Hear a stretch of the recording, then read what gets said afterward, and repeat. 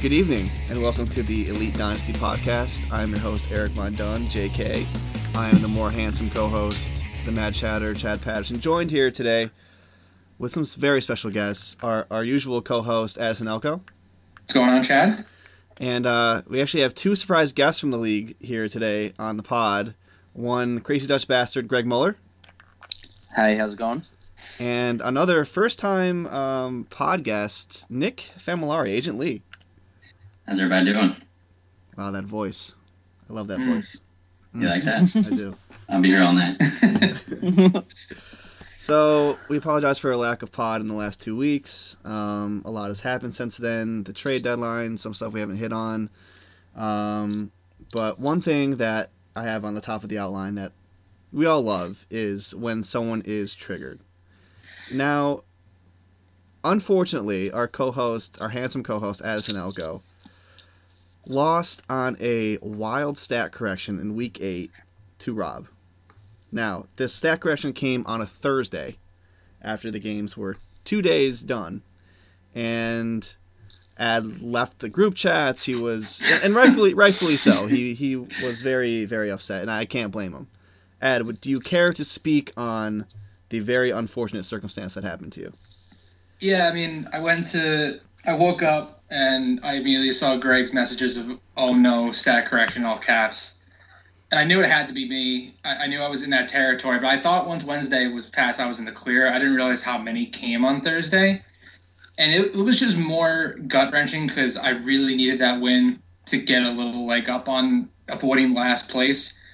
But, I held my anger in for about 6 hours, I want to say. And then I had a little eruption on Taysom Hill, which was the catalyst of my anger. Easily my least favorite player in the league. But, I'm a little over it. We're on to Tiz. I already had another loss since that loss. So that loss is kind of in the rearview mirror. But I think that's the first one of the year of a stat correction to a loss. And we may have another one this week with Dooch and Josh, but for the battle of last place, that was terrible, and we'll get to it later on some good news for me today. So all in all, my mood is up, but yeah, I was certainly more depressed than triggered, and then I kind of just went off on Taysom Hill. Weird guy to take your anger out on, a random backup quarterback for the Saints, but that makes a lot of sense. I mean, yeah, he's random, but he fucking steals points from my Saints players. Exactly. He shouldn't be because he's that random. Tell us how you really feel. No, it's okay. All right, so let's get into some news and notes. One that actually happened, and as most of you know, we were in Pittsburgh 2 weekends ago for the Steeler game. Steelers got the W. Thank you. But on my ride home, I was getting notifications from CBS Sports that Hugh Jackson was fired. Hugh Jackson and Todd Haley out the door in Cleveland. I'll defer to Greg here. Greg, is this a good move for the Browns? What are the values of their offensive players? Tell me your stance here. I mean, it's definitely a good move. Hugh Jackson was the second worst coach in the history of football with at least 40 games coached, I guess we'll say. And the other guy was an owner that couldn't be fired because he owned the team. So you can only really go up from here. And you could see it just in the way they used Duke Johnson. He was pretty much invisible for the first 2 months of the season. And then he comes out and he drops like a 30 spot in fantasy points the first week without Hugh and Haley. So I think it's going to be really good for him. Jarvis is kind of getting his targets but not doing anything with them. So it's a really weird situation there. But I got to imagine the whole offense as a whole just improves. And I did hear some rumors that Bruce Arians is interested in the job. And I think that just helps everybody out if he actually ends up there. Can't imagine that. Oh, sorry. Oh, no, go ahead. No, I was saying he was such a dirtbag, too. Like, he doesn't, just go out. He just has to still be, yeah, I was there to make it better, or, throwing people under the bus. And even, the first, episode of Hard Knocks, he's like, this is my team, I drive the bus. You're awful. I'm pretty sure he came out and said he wanted to draft Patrick Mahomes too. No shit. Easy to say that now. He's the worst type of person. Just be that bad and then take no blame for it. Yeah, and then he those did the whole guys- media Those people tour. at work too. Oh yeah. He was on Colin Cowherd today, I think. He did the whole media tour that like the week after he got fired. He did like first take. He did everything. He's like, yeah, I should have taken control of the offense earlier. I was like, yeah, because that worked out so well the first time. Yeah. Yeah, I mean, it's Was he obviously the play caller when they went defeated? I mean, they've won one game in 2 years. He definitely called the plays for some of those games. I don't know exactly which ones. Fair enough. it's definitely long overdue. The fact that he lasted this long is such a Browns move to be like 3-39 or whatever he was. But we'll see. It is interesting, like Greg said, that Bruce Arians said that he will come out of retirement only for the Browns, which is a very strong statement. He apparently wants to work with Baker, and I feel like that'd be a marriage made in heaven for sure. Hey, people have said that the Browns' position right now is a more attractive job than the Cowboys, given the talent they have, and not Jerry Jones as an owner. I don't know if I disagree. I mean, I think the Browns do have a lot of talent. They've been in like pretty much every game they've lost, and I think Eric said it's best. Like when you lose 4 overtime games, that's coaching. Yeah, I agree with that. How dark a time is it for you, Ad, that the Browns is a step up from the Cowboys? I know it's bad. I mean, I would have said that. I probably would have agreed they still have Gordon. I'm not completely sold. They have. I guess yeah. No, I don't know if I would exactly say the weapons are superior, but I think it's the defense that makes it appealing. Yeah, Cowboys defense has been playing pretty well. But no, I know you're just saying they're Browns do have good skill players on offense too. Yeah, Baker to build around, Landry, Callaway, and Njoku. Unbelievable they can't win games, really. Yeah. Yeah, because I mean their defense isn't bad. No.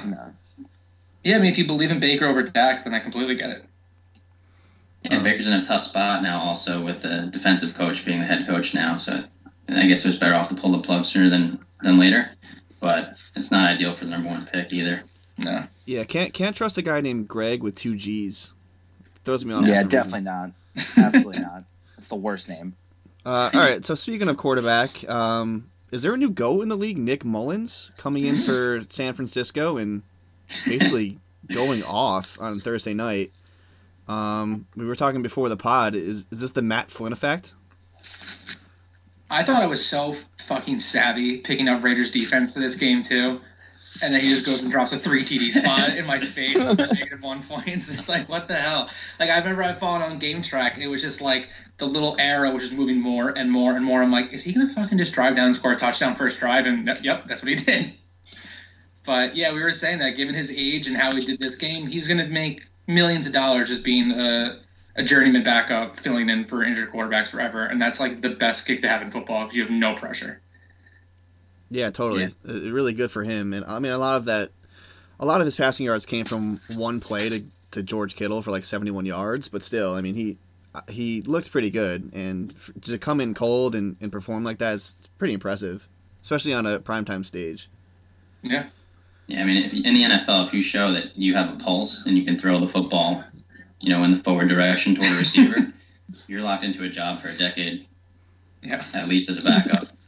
So basically, congrats, Nick Mullins. anyone but Nathan Peterman is what you're saying. Oh, yeah, I'm not sure Nathan Peterman has pulse. Unconfirmed. Or could he throw it forward? Actually, no, he could throw it forward to the other team pretty well. Yeah. I didn't realize his name's like almost a good combination of 2 of the hosts right now, Nick and Mullers. Nick Mullers. Pretty close. Yeah. Pretty close. Sounds elite. Southern Miss Golden Eagles pride. He also has a smoke girlfriend or wife or whatever it is. Does he actually? Yeah. She's gorgeous. Google's not doing anything from here. I don't know if Nick Mullins is... I saw it. I don't know where I saw it. It was on Twitter, I think. I believe you. Some questionable photos on Google right now. All right, so let's get into some running back news. A tough blow for Josh here. Uses his number 2 waiver on Raheem Mostert. I still don't know how to pronounce it. I'm gonna say Mozart. Yeah. And he goes and breaks his arm. Same game that Nick Mullins goes off. Bad news, obviously. But did he really have any real value beyond this year? I mean, he showed pretty well in the limited opportunities he had, but so has Matt Breida, so I'm not sure. And they have Jerick McKinnon coming back next year, so I'm not sure long-term value, but it looked like this year it might have been he might have got 10 to 12 touches a game with some explosive plays. So it is a loss for Josh, but I don't think he's a long-term hold. Yeah, I agree. I think he's one of those classic running. It seems to only be running backs, but running backs you scoop up in week 9 or 10 that either push you through the playoffs, push you into the playoffs, but the following year they're going to go back to being that second or third string guy. But for Josh, who's not overly deep at running back, I mean, if Duke Johnson emerges back to a high running back too, good for him. But you're not going to really depend on Frank Gore week to week, and Mozart was a good fill-in for him, and it sucks losing him for sure. It leaves him kind of thin. I don't even know. I guess Gore is a third running back. I don't know who his fourth is, but God, that injury looked brutal too. Yeah, it was gross. Yeah, I think Josh would take it though if you told him that he would give up his waiver for a win. Essentially, he got him the win. He put up 16 last week, and his next best bench player was 13. So winning by under a point, that's basically trading his waiver for a win. I think most teams, especially in the playoff race where he's in 7th right now, I think most people would give that up. Yeah, that's a good point. Fair. That's a good point. He was definitely was primed to make a run with him in his lineup for sure. Getting back to running backs, Amir, not that great Abdullah cut from the Lions today. We'll see where he ends up. I have never really been a fan of him, but I'll defer to Ad here. Tiz thinks his value goes up if he goes elsewhere. I'm not sold on that. I think he's another one of those guys that Tiz is irrationally high on. Would you agree? So you may have missed it. So the Vikings did pick him up. Oh, right. So for Tiz, having Dalvin Cook, it's literally if you have Dalvin Cook and Amir Abdullah on your roster, that this is like you're kind of happy. Like, okay, cool, I have the handcuff to the handcuff to handcuff, I guess, for Lat Murray. But if anywhere else, if you expected him to leave anywhere, I think we're all in agreement that I didn't care where he went. I wasn't thinking he was going to be fantasy relevant this year anyway. And I found it odd how the fantasy Twitter was like, oh, thank God he's finally free. I'm like, wait. I don't know. I never liked him when he was fantasy relevant, and I think he's beyond fantasy relevant now. And, I mean, I love Dalvin Cook, so I think he's going to be buried there, barring a freak injury to Cook again. Yeah, no, I mean, I agree. Wasn't he a healthy scratch most of the year, actually, Abdullah?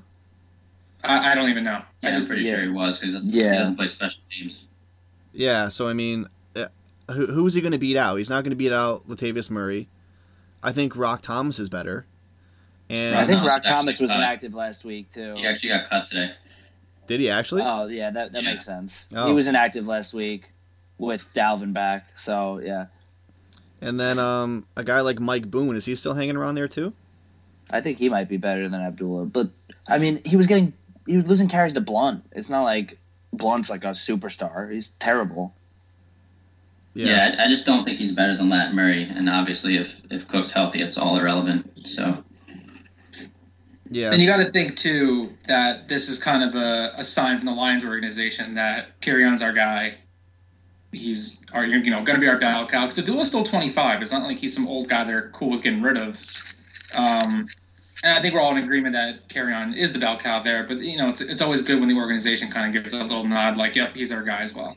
So good for Rob for scooping him up in like 110 or whatever it was. Yeah, that's a good pick. Yeah, right after Rojo. Yeah. Right before Balaj. I tried trading for that 9th pick so aggressively, and I couldn't get it because I wanted Kerryon Johnson so bad. Yeah, he happened the one owner who was obsessed with him more than anybody just happened to have that pick. You would have to have gone above probably Nick to get it. I was offering him like 10 to move back one spot and other picks, and he wouldn't do it. Yeah, he was talking about he was talking about Kerryon for months. Yeah, good for him. Wide receiver news. Ad, you can smile now. Yeah. Dez Bryant signs with the Saints, a 1-year deal. Thoughts? Okay, so I'm gonna preface. Obviously, I'm pumped. I'm a huge Dez fan. Rooting for Dez. I got why we cut him, but I still loved him when he was a Cowboy. My excitement does not imply I think he's going to be this like wide receiver 1, high wide receiver 2. I'm just happy he signed anywhere. So for all these like, and maybe the big heads on Twitter are getting overreaction to Dez fans feeling the need to tweet out all this negative like, oh, I don't think this is going to mean anything, blah, blah. Like, listen, I'm just happy he's on a team and can possibly be fantasy relevant. I'm obviously not going to be starting him for the next few weeks, but I'm happy for him. I think it makes sense. He has a clear path at the wide receiver 2 role, which in that offense means something. I don't get these people being like, well, they got Watson and Taysom and like Traquan. Like, I'm taking Dez over all three. Like, he should get more targets than all three of those guys. So I think he's never seen single coverage in his life. He still had pretty high productive games in 2017 last year and has fresh legs still. And I know I may have some people on here that hate him. Greg, you can talk next. But, yeah, I think of all the teams he could have signed with, this is one of the higher up ones besides maybe Green Bay. So I'm pretty happy for the landing spot. Okay, I guess Addy set me up there. But, I mean, I'm not going to go insane here and go on one of these rants. But, I mean, I just – for our league, I'll keep it at our league because Addy covered the overall picture pretty well. It makes no sense for you to not trade Dez Bryant. Okay. Like, it makes no he's going to be relevant for this year. And then I guess if he balls completely out, he can get signed by somebody next year. But that would, let's be real, he's not going to go off for like, what, 3 weeks of the fantasy season that are left? You offered me a fourth. Yeah, I mean, that was just a low ball. But you should be able to get, what, a second or a third? No, maybe not second. You should probably be able to get a third from somebody that's contending. I don't even. Where's the upside in that? So I have a dart throw at a third versus a potential long-term contract with a guy who has proven to be elite and can help me this year. I know I don't like avoid last place moves, but he still can have flex value. I don't see the upside in just trading away a third for a guy. I'm not going to go through the whole draft from the third round or later last year, but there's definitely guys that are relevant in the third round or later in our league with not being a true dynasty. More guys like Dez get drafted in the third round. Like old veterans get drafted in the third round. Yeah, so basically we get the same value in the third. Your value right now is 3 weeks. You're getting him for 3 weeks max, mind you, max, because you're not playing him this week. He's not probably active this week. Maybe he's like in a special package next week. He's not going to know the whole playbook in a week, basically. So then you get him for next week or in 2 weeks. Next week you get nothing. 2 weeks you get probably limited, and then you get him for 2 weeks, and then you're done because I don't even think you can make the playoffs if you run the table. Maybe you can, but it's unlikely. We'll call it. No, yeah, no, I know what you're saying. Hey, if I get a good offer, I'll trade him. I've proven I'll trade guys. I've traded plenty of guys this year. And if I had a third, I would give it for sure. A second, I'd be a little hesitant. But if I had a third, I would definitely give it. As a contender, why not just throw him on the back of my bench? You never know. I don't think he's terrible either. Like, there's the perception just because I rip him apart. Like he's useless. It's more centered on your roster than anything else. Fair enough. So if you had him, would you trade him for a third? Or would you rather just ride him in the playoffs? No, for me, I'd rather just take a shot that he's, like, all of a sudden Breeze makes him decent for a third. But for you, I don't understand why you would have him on your roster. Because he's not, like, keepable. Because you won't know we keep a week after the Super Bowl. You won't know and he's on a roster until March, April, May. But, so, yeah. I don't know. That's just my 2 cents. Yeah. I mean, if he plays well, you got to assume he's going to get a contract next year, right? So I guess it's a bargain. I mean, it's not a bargain, but a risk either way. Yeah, and now with five bench spots, it could be worth it for Ed to take a shot on keeping him. That's a good point. I forgot about the extra bench spot. Yeah, I'll have to see what I mean, the bottom of my bench right now is putrid. Because I traded away my McCoy, my John Brown. There's other guys I've gotten rid of. I'm not going to keep Vance. I'll keep Henry. So I might not even have a better fifth best option. But if you're listening to this and you are making a playoff push, send me a trade. What will it cost? I don't know. We'll talk. Yeah. Not a fourth. Yeah. And you can't. I don't know. It had to be like a third and maybe two, like a third and a fourth, something like that. I don't think I would do it just straight up for a third. Or a second, and I'll throw in a four. Something like that. We'll talk. but I'm open to trading him. I'm happy for him. That's good. That's good. He is your boy, and I'm glad he's on your team, and hopefully he can resurrect himself into being the Des Bryant of old, but we'll see. No, hopefully not. I don't need Addy being good again. Need him to start. All right, so before we get into some of the trades that happened before the deadline, let's get into some quick wide receiver injuries. And I'll spin this question kind of a different way. So Geronimo Allison on the IR for the Packers, and AJ Green avoids surgery but is out a couple games. So I'll ask each of you this question, and I'll start with Nick. Marquez Valdes-Scantling or John Ross? Are you serious? I'm serious. Valdes-Scantling by a mile. Yeah. John, I don't really think that's that debatable. Valdes-Scantling's in Aaron Rodgers' offense. He looks to be an explosive player. It's unfortunate. He beat out my boy, Quantum St. Brown, but it looks like Ridge made the right pick there. Tall receiver. Einstein. A lot of speed. Yeah, Ridge Einstein. Yeah, I mean, I don't think that's really close. I think even Boyd to Van Scouting's not closer. Like, I would still take Boyd, but that's even more. I think Marquez, as a rookie, he's going to be the wide receiver 2 for the foreseeable future. Do we think that the John Ross owner would pick John Ross over Valdes-Scantling? I mean, look who the John Ross owner is. Look who the John Ross owner is. That's the point. But do you think Tiz would trade him straight up? I don't think he would. Yeah. I think it's too much pride. I think Not so much Tiz pride. would laugh at. I think Tiz would laugh at Ridge if he offered Scantling. Yep, I agree. That's wild. That is crazy. Some of the evaluations of players in this league is wild, and I'm guilty. But Nick, you're kind of everyone short. has their own player bias, though. Yeah. That's true for I think every league. If you have somebody on your roster for more than like 6 months, you automatically bump them up a little bit. For sure. So before we move on, I'll ask a quick question to all three of you contending for the playoffs or are already in with Greg. If you're lacking a little bit of depth and Ridge is say Ridge loses this week and he's kind of in stall mode, would you give a future early second for Marquez for the playoffs, even a late 2021, or is he not worth that? I don't know if I'd give the first, but I would definitely give a second. Agree. That was exactly what I was going to say. I wouldn't give a 2021, but I'd give a second, even an early one. I'd definitely give a second. I don't think Ridge would take that, though. Yeah, I agree there, too. Yeah, it's funny because before the season started, I thought Jamon Moore was the guy to own there. Yeah, he got drafted before him. Yeah, it was a crapshoot between him, Valdes-Scantling, and St. Brown. And it looks like Valdes-Scantling won. So I think St. Brown's going to have sneaky value coming in here. Cobb can get hurt at any moment, and then ESB is all of a sudden basically a starter for them because they always go 3 wide. I did see you picked him up this morning. I was a little upset about that. Oh yeah, I actually forgot I did that when I just made that comment. So yeah, just still think that as of this morning. All right, so some big trades happened. Another great thing for Josh here.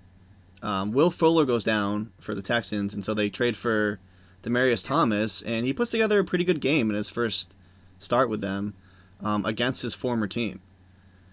I feel like this is pretty split as far as if his value is up, down, lateral. I personally think that it's up. I feel like he was kind of fading in Denver, and I feel like the change of scenery is good for him.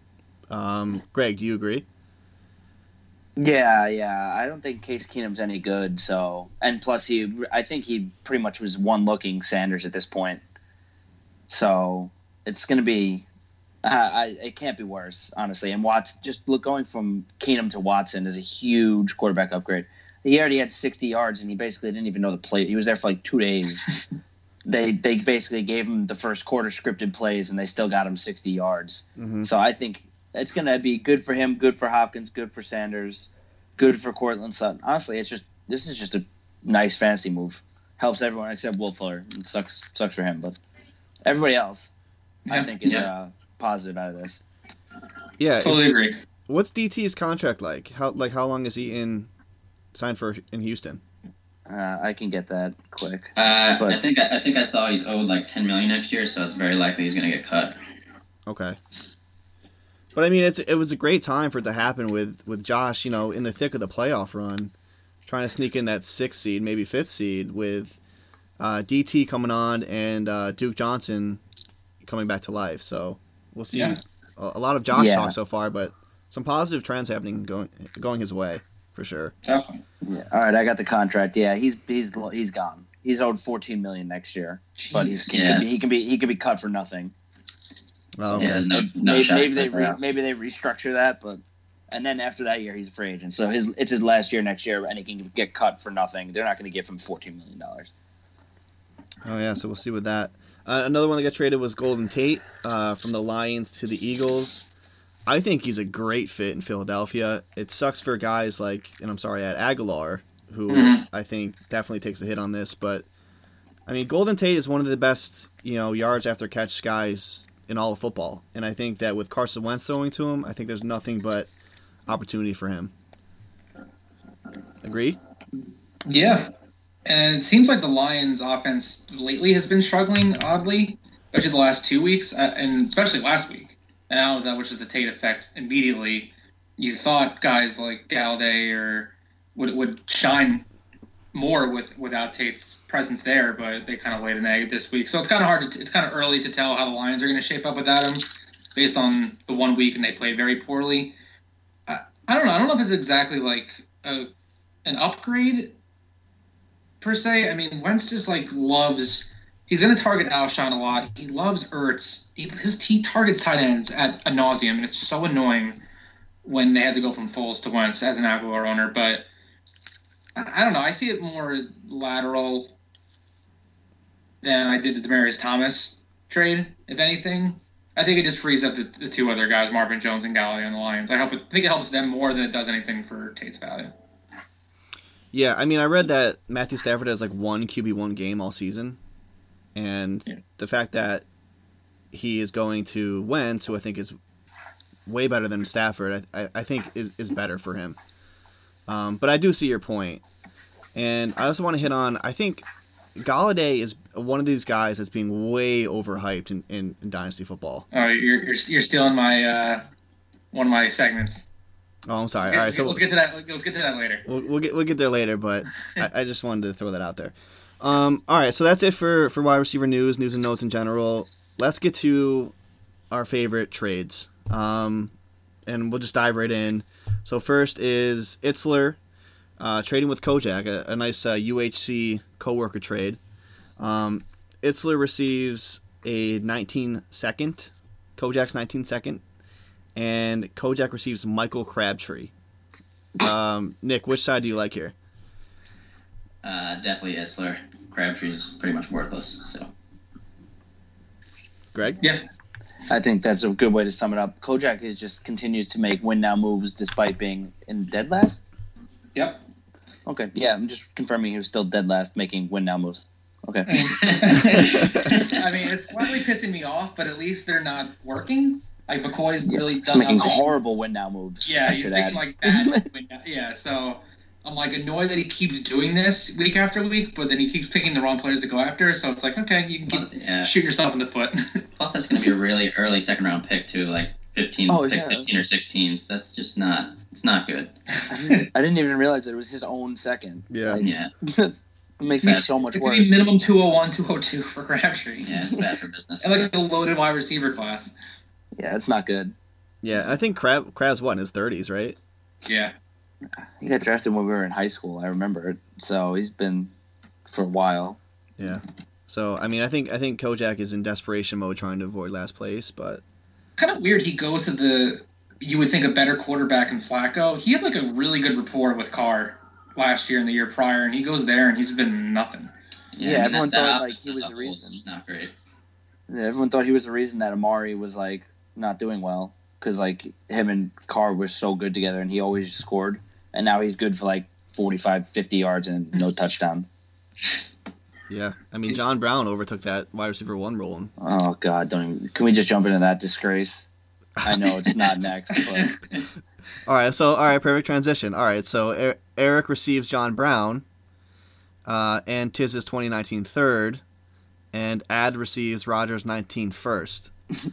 I think to get a first round pick out of John Brown, and I was here for this trade. I witnessed it live in person, and we were all hammered. But I think That makes sense now. I think receiving that first is definitely the winner of this. My note is just Greg, vomit. you were fired up.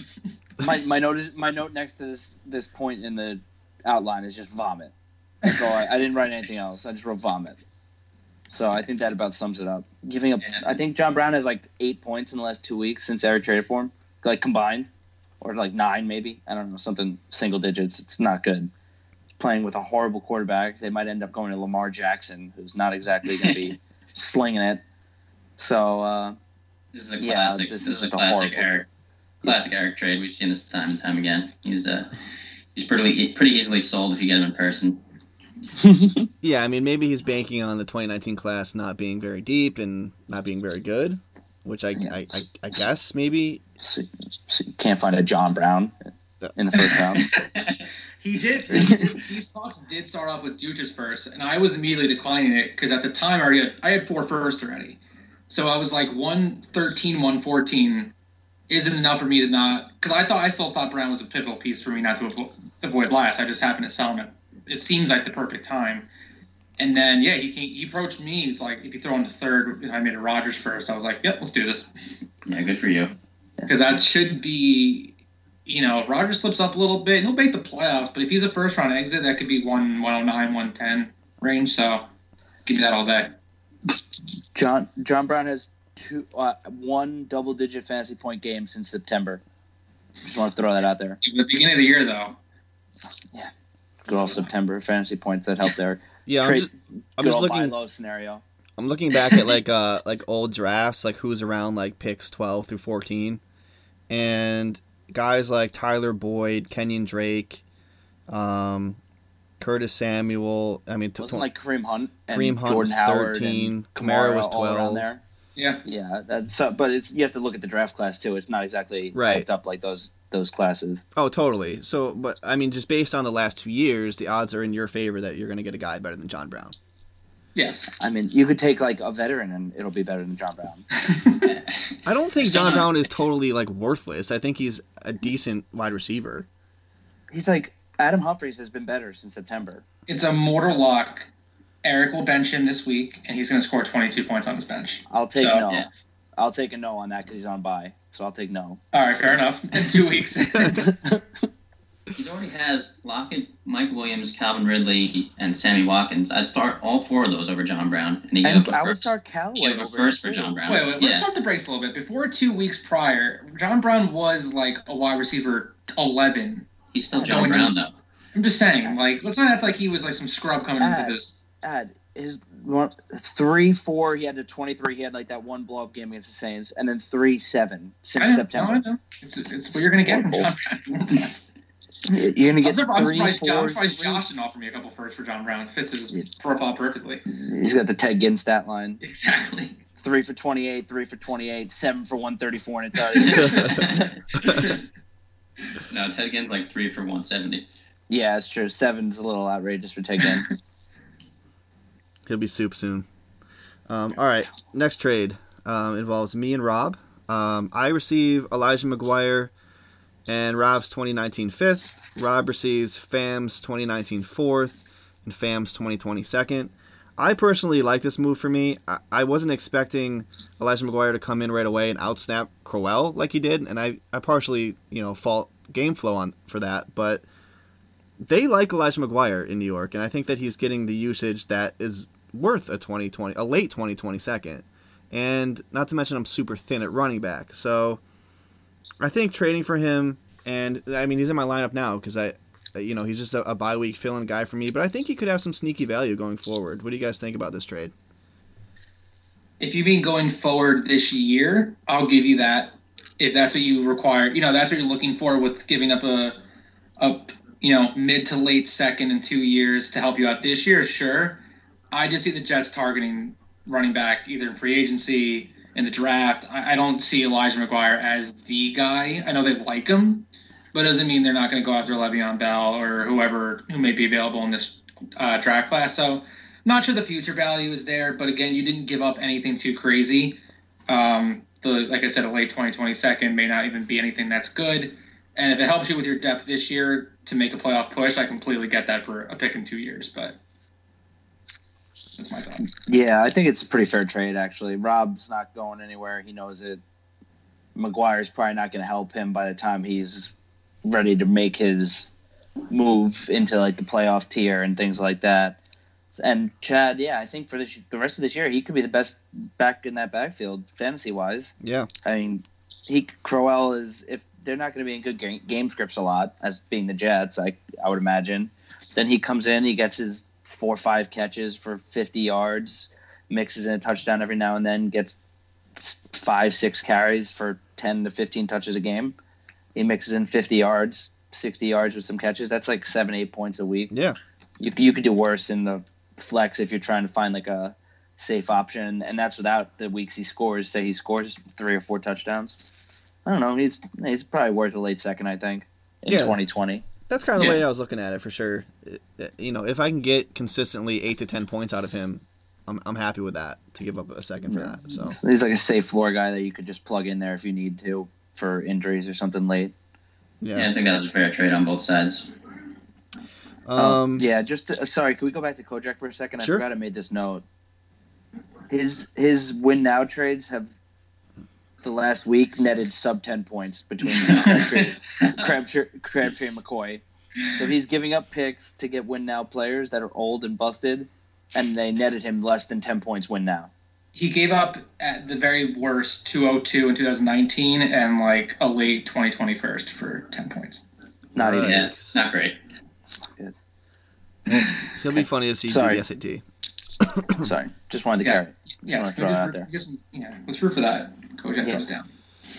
And then he's not going to hear this anyway. So the final trade today was actually live in our group chat. Ad receives Adam Humphries. Muller receives his own 4th and 5th in 2019.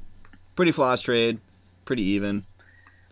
Yeah, I had 9 picks next year, and Humphries has been getting a lot of targets with Fitzmagic back in there. I just had it seems like 3 or 4 weeks, I start off with a full lineup. Then Crowder doesn't practice, AR doesn't practice. Now Allison's completely out, and I'm forced to start like just the bottom of the barrel wide receivers. And at least Humphries gives me a decent floor. I would assume like 6 to 7 points is the floor with upside of double digits, where I wasn't really getting that with anyone else. So in these weeks, I need every point matters for either tiebreakers or just even possibly to squeak out a win like I did against Rob. Adam Humphries would have been a great addition in those 2 weeks. So giving up a 4th and a 5th, I wouldn't have kept those players anyway. I was fine with doing that. Yeah, he's got at least 76 yards in 3 out of the last 4 games. And last game he scored 2 touchdowns to have a blow-up 25-point week. So I think you could definitely do way worse. Yeah, solid floor guy for the rest of the season for Ad. And the picks make sense for Greg because he was never going to start Humphries the rest of the year. So yeah, and I had 0 picks. As usual, but you'll end up with like 2 first somehow. No, we'll see. Yeah, he usually ends up with like 1. This is a classic Greg picks him up off waivers and trades him for picks move. Yeah, seen that before. Standard operating procedure. If only he could have got rid of Kenyon Barner. He tried, but didn't happen. Well, you offered me a deal, and I just rejected it like an idiot. I thought he was going to do the LeGarrette Blount, like 15 carries, 30 yards, a couple touchdowns the next week. You needed a John Gray performance. Yeah, he dropped me like 0.6 points. That's why I was. What'd you offer him? He offered me like a 4th or 5th. Like a 4th, yeah. He offered me a 4th, and then I rejected it. I wanted like a 4th and a 5th, and then intense talks there. Yeah, it was wild times. All right, so that's it for trades. Now let's get into the recap, and we'll do this the same way we did last week, where we kind of pinpoint a player and kind of break down their value fantasy wise. And the first matchup we have, I will defer to our handsome co-host, Addison. Oh, thank you. So the first matchup is our co-host and our host, Chad, with a strong 184 performance over Rob, who put up a respectable 130, just kind of ran into a buzzsaw that is Chad in the every other weeks. So I won't get into, a lot of Chad's players did well, and we kind of touched on it earlier with the Browns, but what I wanted to note is kind of the struggles of Jarvis Landry. And if you look at his last 5 weeks, he hasn't cracked double-digit points except against Tampa Bay's defense, which everyone does well against Tampa Bay's defense, which I'm not going to throw it out, but if you want to look at that as like, okay, he should be doing that. He's getting the targets 10, 10, 15, 12, and 7, but he's not finding the end zone. He's not giving you, I think, what you would have liked to have expected. And granted, he's now your wide receiver 4, but I think going into this year, you thought of him as close to not if you're wide receiver 1. I mean, you were as high on him as anybody, Chad. And I know Greg wasn't, so maybe this is a good player for both of you to discuss about. But what is your, Greg, maybe I'll defer to Greg. What is your value maybe of Jarvis Landry now that he's maybe not as clicking as well in this, Baker Mayfield offense as he was in the Miami offense? Has his value changed at all for you, or is he just kind of proving what you thought of him right from going into this year? Yeah, I mean, he's kind of doing exactly what is expected. He's barely over 10 yards a catch, no touchdowns, massive targets. I think he's on pace for like 180 targets, some outrageous number. But, yeah, I mean, he's kind of doing what I thought he was going to do. Like, this is Jarvis Landry. He gets a lot of, 8 for 39. That's like running back numbers. No, but the last couple of years, he was a wide receiver 1. So, I mean, you could think he's just a dink and dunk guy. The catch percentage was way higher with the Miami offense than Baker. Baker's more, I think, to me, Baker's more of a downfield guy. Yeah, he's got a good arm, but I just think he runs seam routes, deeper routes. He's not really looking to throw he'd rather scramble around and do a scramble drill than throw a 2-yard slant. Mm-hmm. At least in my head. So the catch percentage is down. He's catching under 55% of balls or targets. So that's also. So what is your value on him? I mean, man.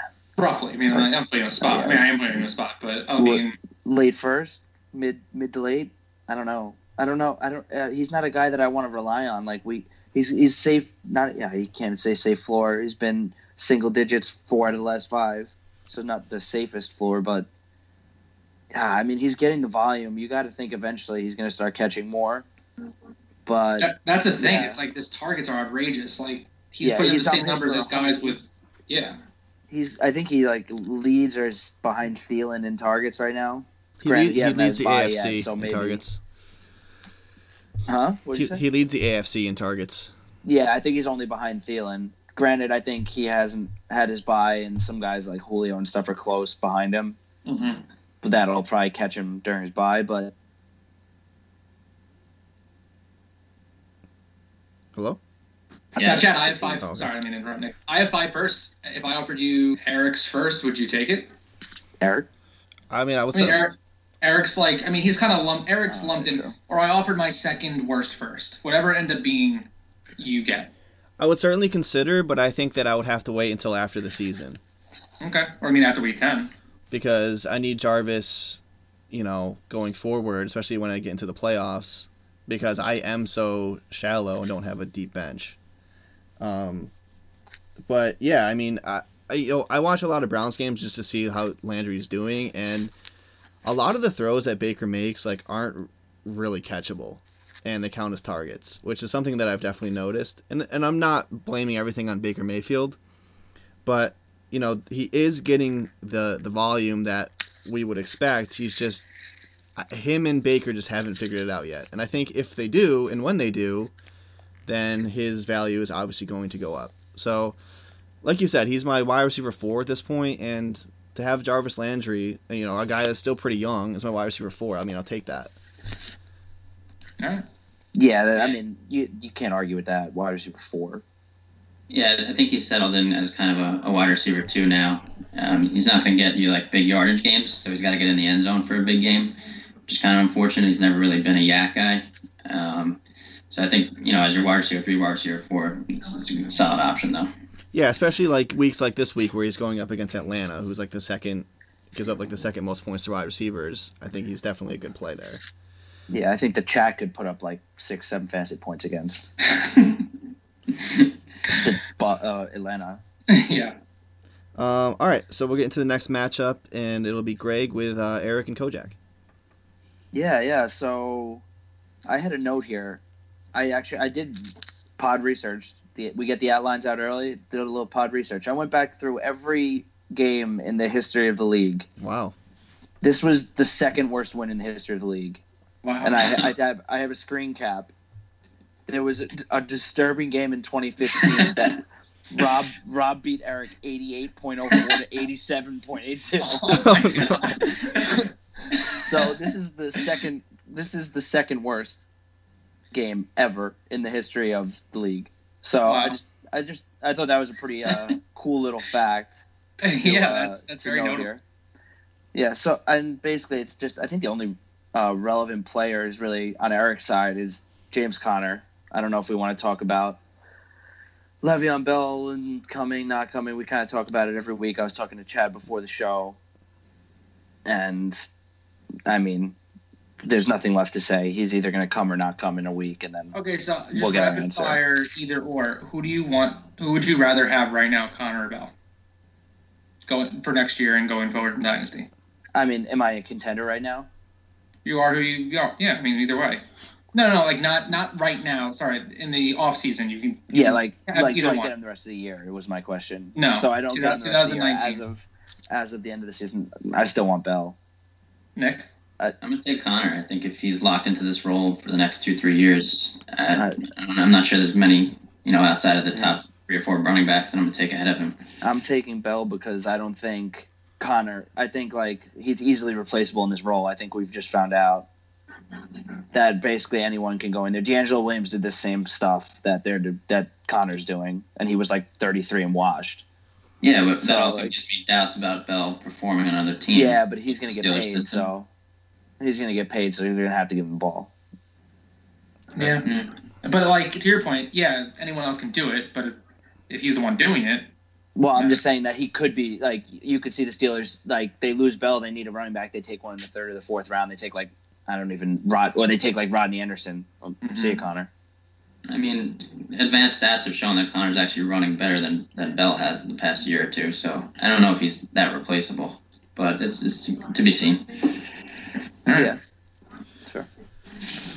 Yeah, no, I just want to chime in too. I think that it's a tough choice, but I think I would pick Connor too, because I mean Connor is outperforming what Bell did when he first started too. So I mean, his stat line's better, and I think he's a really good fit in our offense. So I would take Connor.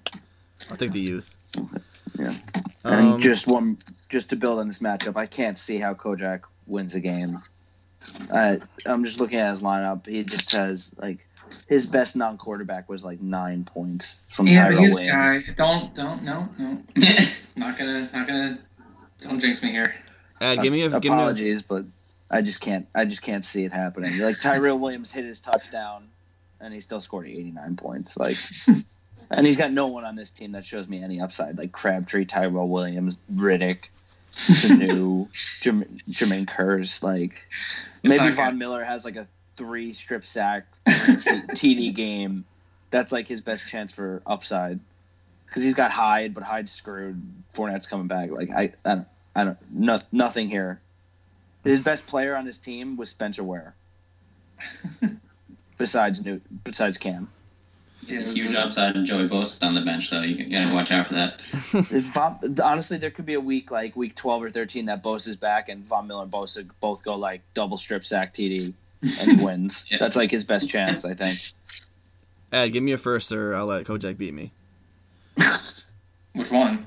Yeah, I'll give you Rodgers first to avoid last. Really? Will you tank to possibly miss playoffs? No, I'm just kidding. I would never. Pussy. Collusion. I have integrity. I have integrity. All right, so I'll get into this next matchup. It was 2 of our hosts here today. It was Ad versus Muller. Muller squeaking out the win, 149 to 137. Muller was definitely sweating a little bit for this one, I feel like. Kamara went off. Breeze went off. Mike Davis had a nice little game.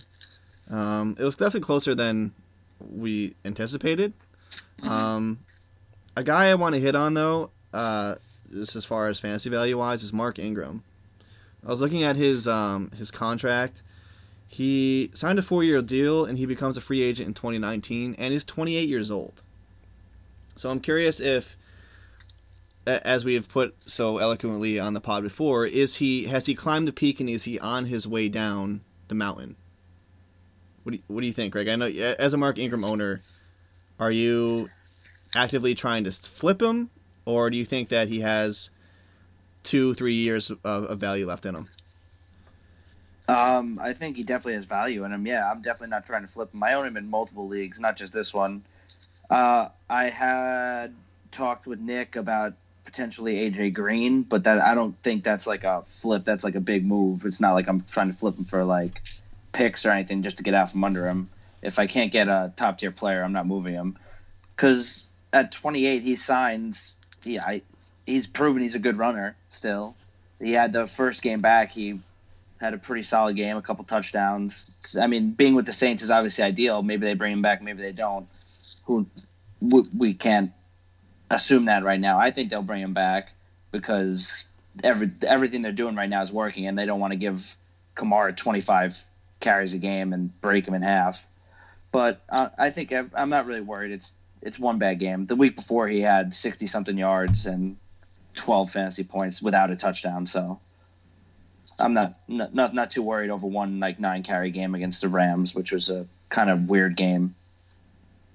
So yeah, no concerns here from Ingram perspective. Same value he was at prior to last week. Nick and Ad, opinions on that? I'll let Nick take this.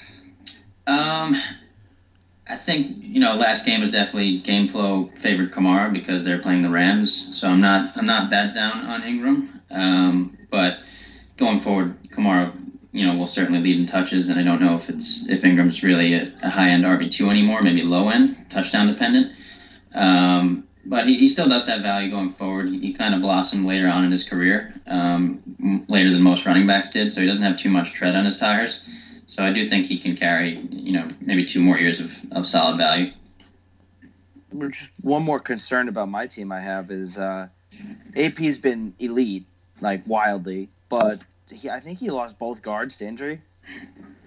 He did. I saw that. Seems like a pretty big deal to me. I'm a little concerned there, but I think Breda should pretty much go off now without Mostert bothering him. So they could cancel it, but the AP, I'm concerned to see what that's like going forward. I think that's a little slight concern for me. Okay. Next matchup, Ad. All right. This one was another co-host, Wire over Nick. Nick losing his 4th in a row. Wire continuing his path toward a division versus Greg. So you were about to touch on it, Chad. And the one person I wanted to know, and I think we're on the same page here, is Kenny Golladay. And he's a guy that, people want to call him Babytron. And now with the Tate trade, yes, he's getting his opportunities that, as the wide receiver 3. And you could argue he was already the wide receiver 2. But he's all the way up to wide receiver 20. He's 25. He's not some 21 Juju Smith 20. He's on the older. Amari Cooper's older. A-Rob is the same age. Corey Davis is still 2 years younger. Other guys Sutton's only 23. I don't know. There's just even Sammy's 25. And people think, he's been around for a while. And I feel like Kenny Golladay is getting this, unrealistic hype for things he didn't really accomplish yet. He's had his moments of looking really good. I just think wide receiver 20 is a little high. I think him fetching probably 2 firsts next year is way too much. And that could just be the owner, but I don't really know what his value is. But I don't know, and I think I wrote down here that since the bye that he's had 4.7, 1.7, and 7 points. I mean, convince me I'm wrong, or maybe agree with me that Golladay is a little overrated for his ADP for Dynasty. I totally agree with you. And we were looking at the polls that Ryan McDowell was doing, and some of them were just absurd that people were voting Golladay over certain players. They were voting, and obviously this is personal bias, but they were voting Golladay over Brandon Cooks, which I totally disagree with. Cooks is younger and has had a way better career than Golladay. Cooks being younger still blows my mind. Yeah. I feel like Cook's been in the league 5 years longer than Golladay. And there was just guys on there that you would never think that Golladay should be higher than. And I disagreed with over half of them. I think that he's getting way, way unnecessary hype. And I'm trying to think of the guy in the offseason who was getting this sort of hype that has kind of fallen flat. And Freeman. Royce? Yeah. Yeah, he got dominated by Lindsey. Yeah. I mean, yeah. So, I mean, I'm in total agreement with you. I think that they are making it so that his sell window is extremely high and he's underperforming, but yet his sell window is still so high. So, I mean, maybe this is a really good time to sell him. I personally don't think he's...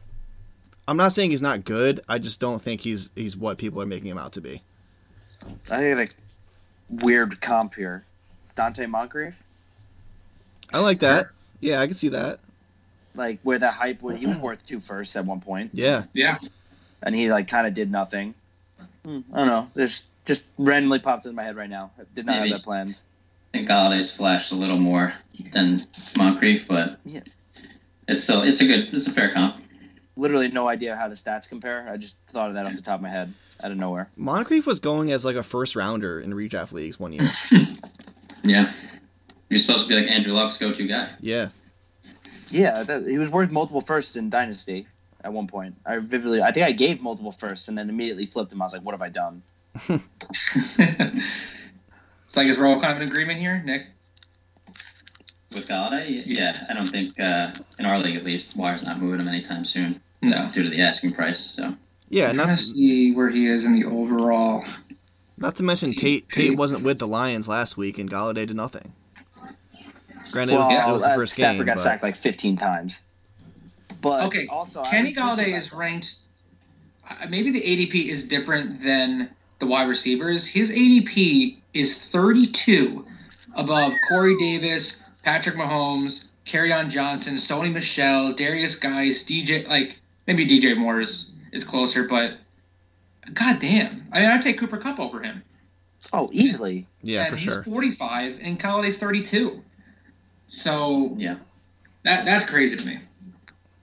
That's The hype is real. All right, so our next matchup, I'll defer to Greg. It was Rodgers and Itzler. Yeah, I mean, this was a bloodbath. No other way to put it. I think he lost by, 55? Yeah, I think that qualifies as a bloodbath. But it was really just a 2-man show, we'll call it. Maybe if you want to count Watson with 22, that's a 3-man show. Michael Thomas with 34, McCaffrey with 32. That's basically his whole team. Nobody else got double digits except his kicker. But Itzler, only Deion Lewis really did anything. Tyreek, he needs Tyreek to score like 35 if he's going to win at this point. Yeah. Just no one, Drake, Crow, Ben Watson had double digits because he scored, but that's not going to happen too often. Jordy Nelson, Marvin Jones, nothing standing out from this side. He's lucky he's at 3 wins because I don't know if he's going to get another one either. I haven't looked at his schedule, but he's another guy that unless Tyreek has a flat, ridiculous game, he's probably not going to get any wins. Didn't break 100 last week, despite 22 from Deion, so not looking too good there. But I think Rodgers had a lot of buys. That's why he needed to blow up. I think most weeks he'll be around this total, but it'll be more distributed. But this shows that he has potential to blow up still if he has DJ and Hilton and Tate in there. Yeah. Yeah, 3 guys scoring over 30 is a lot. I think Nick said to me yesterday he's just so shocked on McCaffrey's durability so far. Yeah, I got C.J. Anderson prior to the year thinking that I'd at least get a game or two of starting running back, touches from him. But I'm shocked that McCaffrey's held up, to be honest, at his size with all these touches. I feel like we haven't heard anything about C.J. Anderson this year. Is he getting touches? He gets like 1 carry a game. McCaffrey's full bell cow. Yeah, but they're doing a good job at like getting him in good positions to like not get laid out. Like he runs inside, but they also do a good job getting him on the edge, getting him in like screen pass game, the option route game.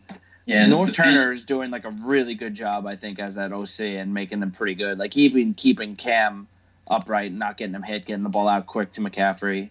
Like I think that North Turner's been really good there. Yeah, the Panthers actually run a ton of gadget plays too. Like Curtis Samuel and DJ Moore have been getting a couple carries a game also. Yeah, they don't have like a prototype wide receiver one. Olsen's the only guy that goes down the field with like any size. They have like all scat backs. It's like DJ Moore's not big, Samuel's not big, McCaffrey's not big. They have like Olsen's like the only guy that goes down the seam and stretches the field at all. Funches is a decent size. Oh, I forgot about Funches. Yeah. I just think he's like terrible, so I'd never really acknowledge him. He's okay. He's like a solid wide receiver too. He was like a tight end at Michigan. Yeah, he's a big guy. So I he's know got that size. I forgot about him. About Olsen, I put in your write-up, Greg. I was like, he went from like out for the year, maybe forever because he's kind of old, to be like, oh, he's gonna play this year. Oh, he's gonna play like in 2 weeks. Oh, he's going off for like 88 yards and a touchdown. Yeah, and he had a dunk catch. Like unbelievable. Like 4 week, like not 4 week, but like half a year run back from like maybe retirement to back in tight end one talks. Yeah, he like broke his foot and missed like a month. Yeah, I'm back. All right, so then I'll get into my next matchup. It was Tiz versus Ridge.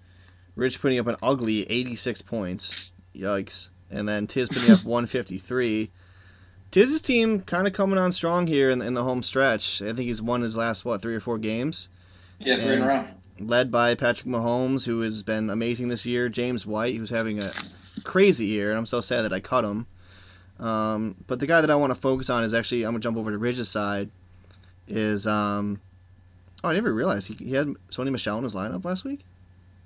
Yes, he did. He had like no backup, and he alerted the lineup of the league. He's like, if I leave him in and he's cut, well, I get penalized. Oh. I was like, Ridge, now, like, go pick somebody up. Yeah. you're saying it to us, like, go add somebody. And he's like, I don't even remember what he said, but it just it wouldn't have made up like 80 points. You had to keep bench. But the guy that I want to focus on is actually his other running back is Rashad Penny, and my note on him is bust ? Is he looking for apartments in Bust City? I think he is. I mean, I noted that in his lineup. I mean, he's not even carving out roles when Chris Carson's out. I mean, Mike Davis is stepping in and taking that lead role. So that's just not a good sign from a first-round running back. I mean, you see how the Patriots are using Sony Michel, who we thought was a surprise first-round pick. Rashad Penny was a first-round pick, but you thought, okay, first-round running back, you're going to use him. And there was always question marks about the offensive line. But we've seen Carson have good games. We've seen Mike Davis have good games. And there's no reason why – I mean, there must just be something wrong with him. I never really pick up on the talks about which running backs can pick up blitzes or not, but – I mean, there must be just something wrong with him. And I'm not saying he can't pick it up in year 2 or 3, but I don't know how old Carson is that they would just go in a new direction. He's a young guy, too. Yeah, so they probably would just stick with him until he's fully healthy. And, yeah, I would lean now to he's looking for apartments in Bus City. Yeah, and it makes you question why they took him in the first round when they knew they had a guy like Chris Carson who had a great year last year. And it makes you wonder why they selected him. But, I mean, I'll ask Greg, because Greg is notorious for giving players the benefit of the doubt before writing them off as busts. What's your stance on Rashad Penny? Yeah, I think that it's a little bit early. It's been like 10 games, and he hasn't really played a ton. So you can't rule him as a bust until next year. Pete Carroll's a weird guy, man. Like, you take a running back in the first round and don't feature him. Like, I don't think there's any other team in the NFL that would do that. You gotta think that any logical coach is gonna feature him at some point, like just to be like, yeah, we didn't totally screw this first round pickup, owner. Like, don't fire me. Like, but Pete Carroll, I guess, is weird enough that maybe he's the guy that wouldn't. I think the better question in this matchup for Bust City is on the other side in Derrick Henry. Oh, well, I've been yelling bust since the podcast started. Yeah. I've been over him. Deion Lewis. Team Deion Lewis, I know you're with me on that, but that you got to be saying it. He's like horrible. He like didn't play. He played I said last year, if you're not out, if you can't take a role away from like 30-year-old DeMarco Murray, I don't think you're that good. If you were that good, you would have took that role already. And as soon as they signed Deion Lewis, I'm like, well, they clearly don't believe him as being a bell cow. And I know Eric was defending Henry. He's going to be the thunder and lightning, blah blah blah. No, he's just not good. Yeah, he's pretty much like a poor man's LeGarrette Blount at this point. LeGarrette Blount is prime. I think that might be his career trajectory at this point. Yeah, and I was actually high on Henry too, and I'll admit that I was I was totally wrong about him. But I mean, just looking at him run, like for being the frame that he is, he doesn't really bully people all that much like you think he would. No, he needs like an alleyway to get. He needs to like get going, and then he'll just take like he can get moving. But if he can't get like a full head of steam going full speed into the second level, then if he has to stop his feet, it's over. If he has to like make any cut in the backfield, anything. Yeah. All right. So last matchup. Yep. So it was Josh over Dooch. I don't have the lineup, but possibly we said earlier, due to a stat correction, could be in Dooch's favor and keep his undefeated season. But as it stands right now, Josh pulled the big upset, kept his playoff chance alive. Got Cooper Kupp back, which was big. Zeke had an okay game. Duke Johnson, who I was gonna hone in on before we talked about the Browns, but huge game for him, and Minnesota's defense gave him 22.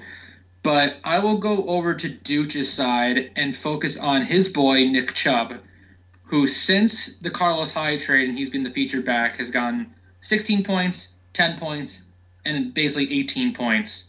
Just been a monster since, given the bell cow role. And I think he was, the running back 5, 6 in our draft.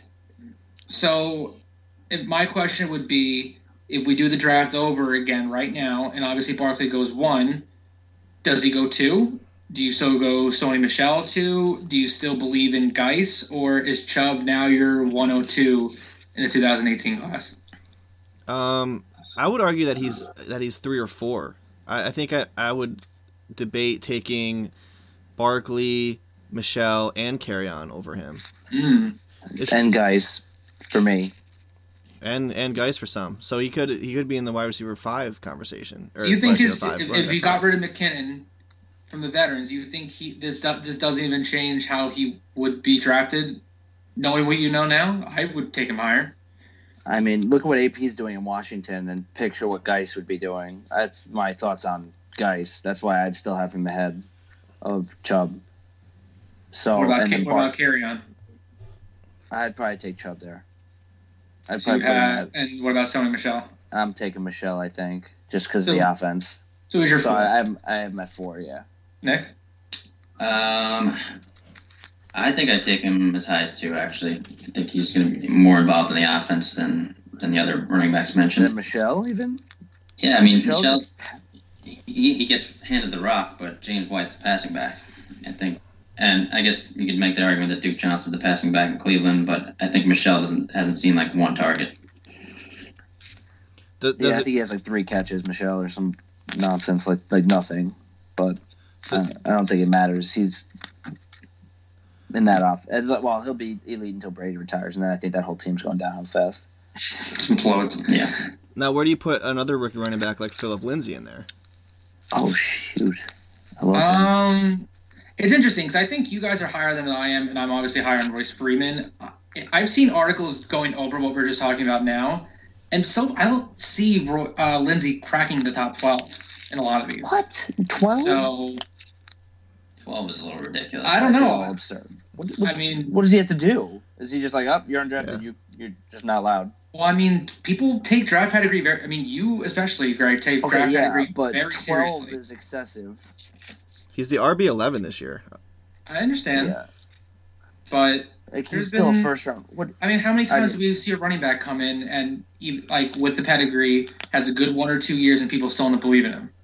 I mean, it happens all the time. I mean, Jordan Howard, but I mean, there's been other Jordan Howards than Jordan Howard, but if you want to use him for an example, sure. Yeah, it's the first name that popped in my head. I think people would still take a Sutton, a Ridley, all the running backs we just listed over him. You're getting to the wide receivers. I didn't mean running back 12, but I'm thinking like receivers now. And there's still a lot of receivers that have hype. Kirk has been showing flashes. I'm blanking on a couple other names, but I don't know. And people still might take Royce Freeman over him. That makes no sense. He's just been better. He's just been better. I think he'd be a late first in our format. I mean, what would you give up for him? If you gave me the option now, Balaj or Lindsay, I'm going to take Lindsay. And I think Nick would obviously take Lindsay over Rojo, but... No, I wouldn't.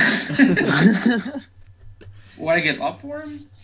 Yeah. I mean, given my situation, I really need a running back. I mean, I'd probably give up one of my one of my mid firsts for sure. I don't know if I give like a top 5 first for him, but I give mid first. I think that's fair. Yeah, interesting. No, I just want to throw him in there and see where he would kind of be. Yeah, I mean, you would have to remove McKinnon, Rowe, and Balaj. Move everyone up, so that's 3 spots at 14, so 11. So I think he's in that. You probably have him and Freeman in that kind of like 10 or 11 range. Okay. Yeah. Okay. All right, so that kind of recapped all of last week. We're gearing up for the playoffs here. We have a few teams that are probably going to make it, and then, like we've stated before, seeds 4 through 6 are pretty much wide open. There is a race that's in full force going on for those seeds. That being said, it's rivalry week. That's hard to say. Rivalry week. Mm-hmm. And so we'll make some quick picks, who we think will win each matchup. And the first one that I will do is, because I have me first, is me versus Ridge. And I'm projected to win 146.72 to 140.97. I will never pick against myself, so I'm going to pick me. The app actually has you losing by 4 points right now. Oh, did he pick up a defense finally? He may have picked up a defense. He has Saints D in there. I think actually the 9.36 is a little low for Valdez-Scantling. And if he does, I mean, if this lineup stays as it is with Fournette, with Barkley, with Michelle, Valdez, Woods, and Evans, that's a really fucking good lineup. So I will sadly have to pick against you. If Fournette's healthy. If Fournette's out, then I will pick you. Yeah, also, the Lions just gave up about 10 sacks, and Ridge has Khalil Mack against the Lions. That could be like a disaster as Mack coming back healthy. That could be one of those like 15-point IDP games where he gets like 3 sacks and forced fumble or some nonsense. So yeah, I got Ridge. Sorry, yeah, if Rich goes in fully healthy, unfortunately, I'm gonna pick Rich here, but I am pulling for you, Chad. Same. All right, me versus the world. Let's go. All right, Eric versus Rob. 132 for Eric. Rob 127. These are from earlier today, so these could have changed. Yeah. You want to know what it is right now? It's 129.96 to 129.16. Wow. Okay. Yeah. There must have been like updated projections or something from Yahoo. Yeah, they update them every now and then during the week. Ooh, this is a coin toss. I'm gonna pick Eric. I just don't think Coleman's gonna go off for 33 points again and get Rob into that 130 range. So I'll go with Eric.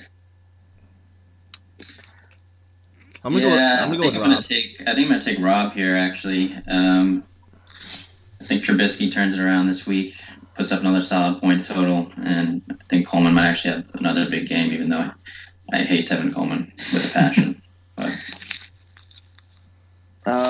Yeah, I'm gonna take Eric here. I think Connor does enough, and Alex Smith plays Tampa Bay, so he should get 25-30. That's pretty much a given against the Bucs at this point. That the quarterback goes nuts. So, yeah, give me Eric. Yeah, I'm gonna go Rob. I think Tyler Boyd's gonna feast against New Orleans.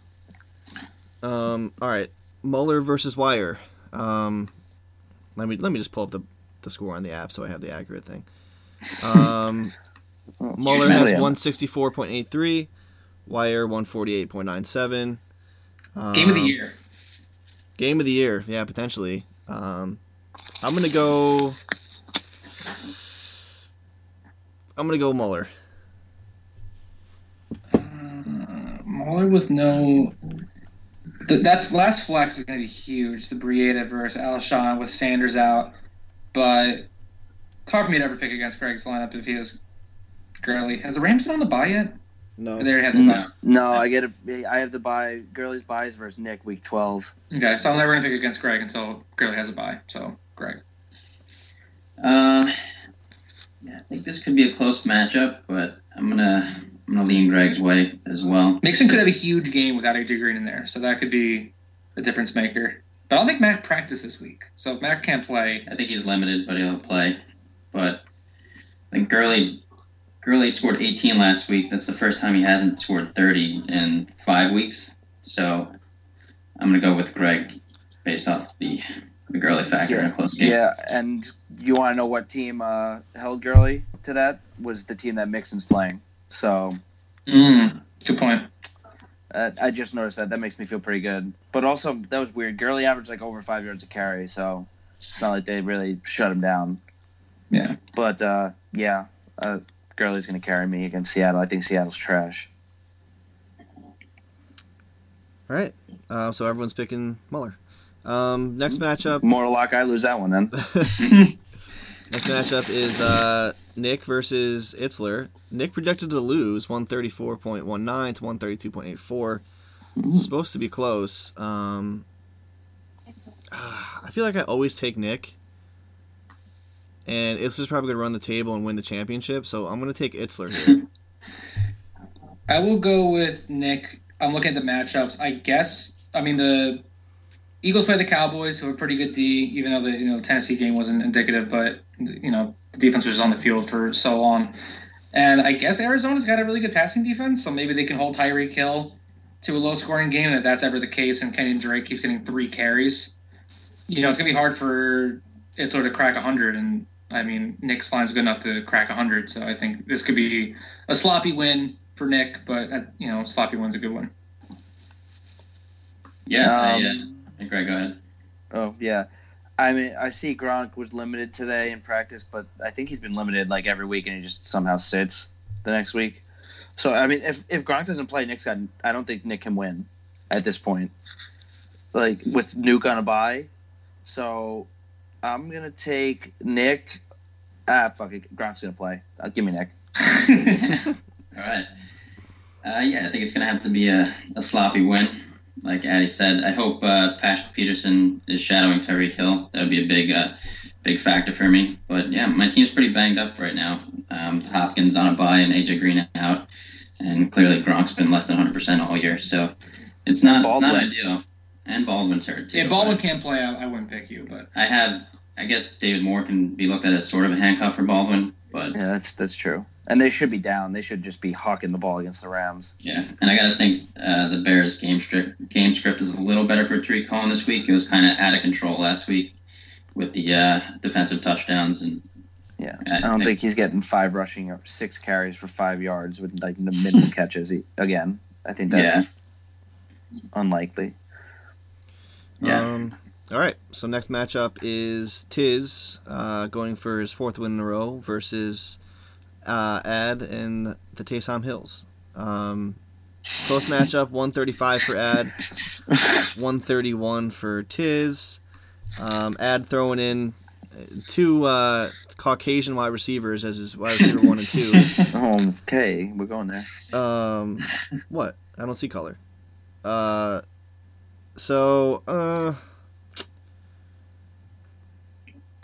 I'm gonna pull for Ad here. I can go. If Chris Carson can't play, I think I should take this. If he has Carson out and both of his Vikings out, and if you look at call it what you want the matchups. If you look at my team, you can't see the matchups if you go into it. I'm green for a lot of these guys. Amendola's got green, Humphrey's green, Jordan Howard green, both my Saints green, Vance McDonald. I guess Carolina gives up the most points to a tight end. So, if there's ever a week for all my matchups to kind of come through for 1 week, hopefully it's this weekend. Obviously, I'll be monitoring my last flex with A-Rob and Crowder being hurt. I might have to start Aguilar, maybe Dez. So, we'll see. Hopefully, A-Rob can play, and I'll obviously going to pick me. Yeah, I think I'm going to go with Addy here also. You don't really love to see Derrick Henry in the lineup. And Curtis Samuel and John Ross are both kind of dart throws there. So if Chris Carson's out, definitely Addy by a good amount. And the Saints are playing the Bengals, which is a favorable matchup for Addy and his Saints players. So I'm going to roll with Addy here. It's really unfortunate that Taysom Hill is going to get like 15 carries. No, I'm taking that too. I don't think James White. I think with Michelle back, James White comes down to earth a little bit, and John Ross is projected 8, which I could see him scoring 0. So Like he hasn't scored. This is it. This is the week I need. I know I get Itzler with no Tyreek Hill, but if there's a win to help me get last, this is the week. And also, Mahomes plays Arizona, which somehow is third best against quarterback. I guess they just get down. I guess they just get down so fast that those teams stop throwing against them. Is that how it works? Like I don't really understand that one, but apparently that's how it works. So, Chad, maybe that's good for you. And Kareem Hunt, maybe they just feed him or down. Like, hey, maybe Kojak even starts Spencer Ware because they're up 50 and put him in for like a half. I don't know. We'll see. That spread is like a college spread. 17? 17 now. It's like you don't see that in the NFL. Yeah, that's crazy. I think the last time we saw that was probably like the Vikings Bills, and then the Bills just moneylined it. Oh, don't remind me. R.I.P. every survival. Yeah. All right, so second to last matchup, we got Dooch. This is a great matchup here. Dooch versus Rodgers. Rodgers doesn't have his kicker in set yet, but as it stands right now, Dooch is projected to win by 20. It's hard to slow down Dooch. I think Dooch is just going to run away with this one, so I'm going to take Dooch. I'm going to take Dooch as well. Just he's been putting up consistently high numbers, so it's hard to argue against him. But I don't love his flex players right now. And Eckler and Cobb and T. Westbrook's a little shaky also. So for a title run, it could get a little sticky for him. But he's put up the numbers all season, so it's tough to argue. Yeah, Thielen's on a bye, which is his best player. But I know Andy Dalton's all right, but it seems like the weeks that Rodgers does really well is when Watson goes off. He doesn't have him this week, so I'm just going to lean. I think it'll be closer than 20, but I'll still lean Dooch. I'm looking at the matchups now, and I think, also the thing is, if Dooch loses this, then the division is definitely not over. Yeah. It'll be a game apart, so one slip up down the stretch and Dooch will be tied, and then I don't know what the division records and things are, or points. I think he's probably got a pretty decent point lead, but I mean, you never know. But that being said, I think he ends the division here and wins it. Do we think that Dooch clinches if he wins this week? Oh, absolutely. He has to. Yeah. He'll be up 3 in the division alone with 3 to play. Okay. Yeah, I agree. So he's just, and I will have to look at the points. He's up like 200 points on him. So if he wins, he'll be up over 200. Yeah, with 3 weeks to play, he would have to have a monumental collapse. Like, yeah, it's he's division. The only thing that would be up for grabs would be the 1 seed against whoever won the Wire matchup. But even that, Wire's back 150. So if Wire beats me, I think Dooch is probably going to be the one. And Dooch wins, he'll probably be the 1 seed. All right, and the last matchup we have to go over is Josh versus Kojak. Kojak hasn't set his lineup yet. Josh at 125 and Kojak at 82, missing 4 players. You know what? For parity, I'm going to take Kojak. I'm sorry, Ed. I'm taking Kojak. What the fuck's going on there? I don't know. I just lost Chad. Huh? What? There we go. All right. Oh, I said for parity, I'm taking Kojak. Sorry, Ed. All right. Ad actually had to step out for a minute, so yeah, that's what that was. I'm going to take Josh here. I don't know how you could look at Kojak's lineup and feel anything but nausea. Yeah. There's no way that Kojak can win a game. There's just no way. I don't care. Yeah, I'm taking Josh. That's like disgusting. All right, so do we close without Ad, or is he coming back, or? He should be back in a minute or two. Yeah, we can maybe do a little quick ADP thing. All right, shoot. I had we were planning on doing an ADP game, but this is running a little bit long. But I had Derrick Henry at 79, Alex Collins at 84, and Jerick McKinnon at 88. Who would you rather have out of that group? That's a good one. I don't. Obviously, you know how I feel about Derrick Henry. I don't really love Alex Collins' upside, he's got a better floor than McKinnon, but I would say McKinnon has the highest ceiling out of all three. And I'm kind of a, boomer bust guy myself, so I'd go with McKinnon there. Yeah, I'm in the same boat. It's between Collins and McKinnon for me. I'd probably lean McKinnon as well. Although coming off a torn ACL is a little concerning, but I'll take McKinnon.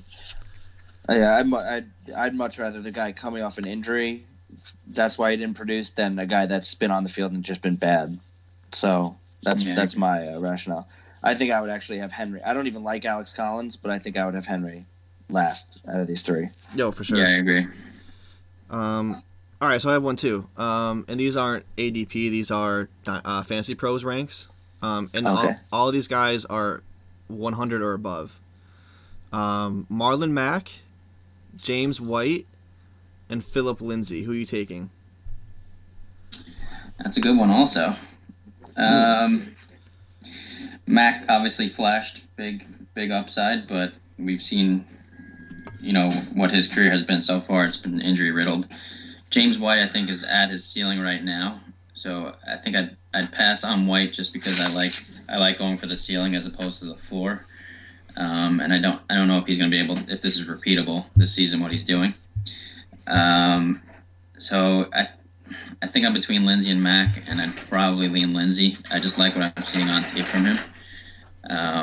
Yeah, I'm going to go with Lindsay there. Well, you picked the lowest ranked one. He was 124. Yeah, I think I'm taking Lindsay as well. Talking about it, sounds like he's coming back in here. But I'm taking Lindsay, Lindsay as well there, I think. Yeah, Lindsay for sure. All right, well, that's settled then. All right, Ed, you're back. Any closing remarks, or do you want to get the dick swallowing contest off and running? I guess I'll begin the dick swallowing contest. Do you guys just each do the ADP thing? Yeah, do yours, Ed. All right. So my ADPs, these are all within 3 of each other, 42, 44, 45, where DJ Moore, Will Fuller, and Cooper Kupp. So DJ Moore being the young 21-year-old, Will Fuller being the now recently 2 years he's been hurt now at 24, and Cooper Kupp having a pretty strong year with the Rams, but he's at 25. I listed them in order for what they're ranked. They're all, you're kind of splitting hairs between 42 and 45, but I guess who would you take? I think I feel the most safe going forward with Cooper Kupp over the other two. DJ Moore is in an offense that doesn't really sustain a wide receiver one, even though he's looked good on, for advanced stats is concerned. And I'm just a little too afraid of Will Fuller's injuries and just being a consistent guy I can rely on for my team. So I think right now if I had to pick one, I would pick Kupp. Yeah, I would go Kupp, Moore, Fuller. Yeah, I'm a little biased, obviously, because I am a DJ Moore owner.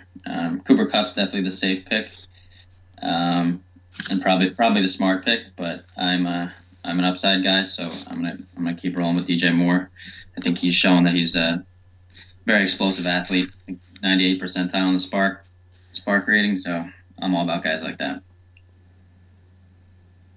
I'm going Kupp, Moore last, actually, and Fuller second. I hate, as a Will Fuller documented hater, I think he's proven a lot and swung me a little bit.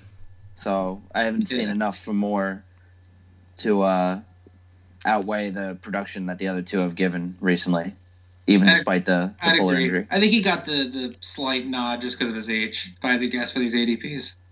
Yeah. A lot of his age weighted. Yeah, he's a rookie year, but I feel like rookie year ADP is always higher. Yep. Yeah, it's funny that the two DJ Moore owners have him above Will Fuller. Would you look at that? Yeah, I think he's got a higher ceiling than Fuller, but Fuller's obviously proven more on the field. I think Fuller has a really high ceiling, so you must think Moore's ceiling is really, really high. Or what do you think? What do you think Fuller's yardage upside is next to DeAndre Hopkins? He's never going to be the target leader on his team. He's never going to be the target leader, but he could take any play to the house. He could. So could DJ Moore, though. Yeah, but Fuller's shown that he can do it consistently. Cam Newton's not really a guy that's going to throw. I don't know. I don't know if Moore is. I don't know. I don't know why. I just like Fuller. I don't know. It's fair. not good with words. Again, these are 2 apart, so it's like, Yeah, you're splitting close. hairs. Yeah. What was the word you were trying to say last episode that you couldn't get out?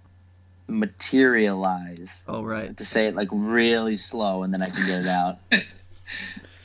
Like, I was saying that like during the week. I was like, I just need to like, I can't do this. Maybe I'm you just should like go to- randomly saying it. You should go to Bridges' class. Maybe he can help you out. Yeah, maybe. Jesus.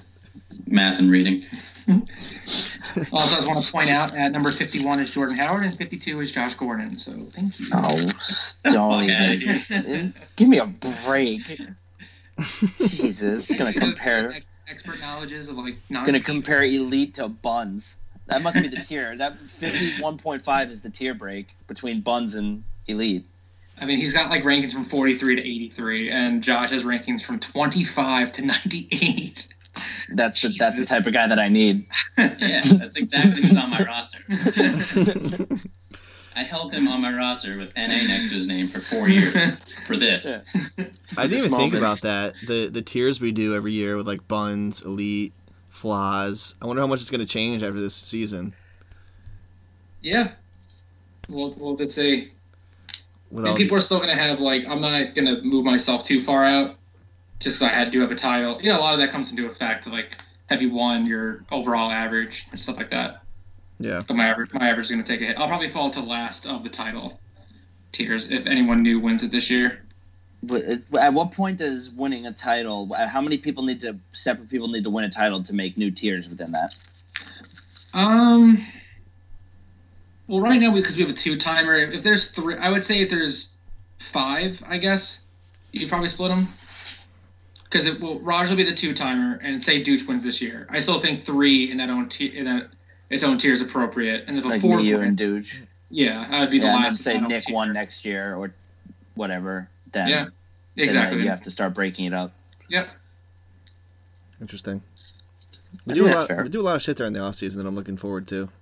Yeah. I mean, I don't want. I'm sad that it's week 10, but So sad. Technically, I fly home in 13 days. wow, less than 2 weeks. That means that I get to see you that weekend too, because you're gonna be down in New York. So Yep. things are gonna be what is that week? 10, 11, week 12. Oh, just in time for girlies. Bye. Dope. It's gonna be lit. I think I'm Can't wait. playing Dooch maybe that week. Week 12. Week 12. That'll be. Oh no, I That'll be a got fun Kojak weekend. that week. I play Nick with girly on bye. That should be a fun week. Yay. Suck it. Damn it. All right. I haven't Alright. eaten dinner yet. Let's wrap this up. Yeah, that'll do it for. Sorry, we were ranting there. Episode 42 of the Elite Dynasty podcast. You know where to follow at Elite Dynasty Pod, and I guess that's gonna do it. We will see you guys next time.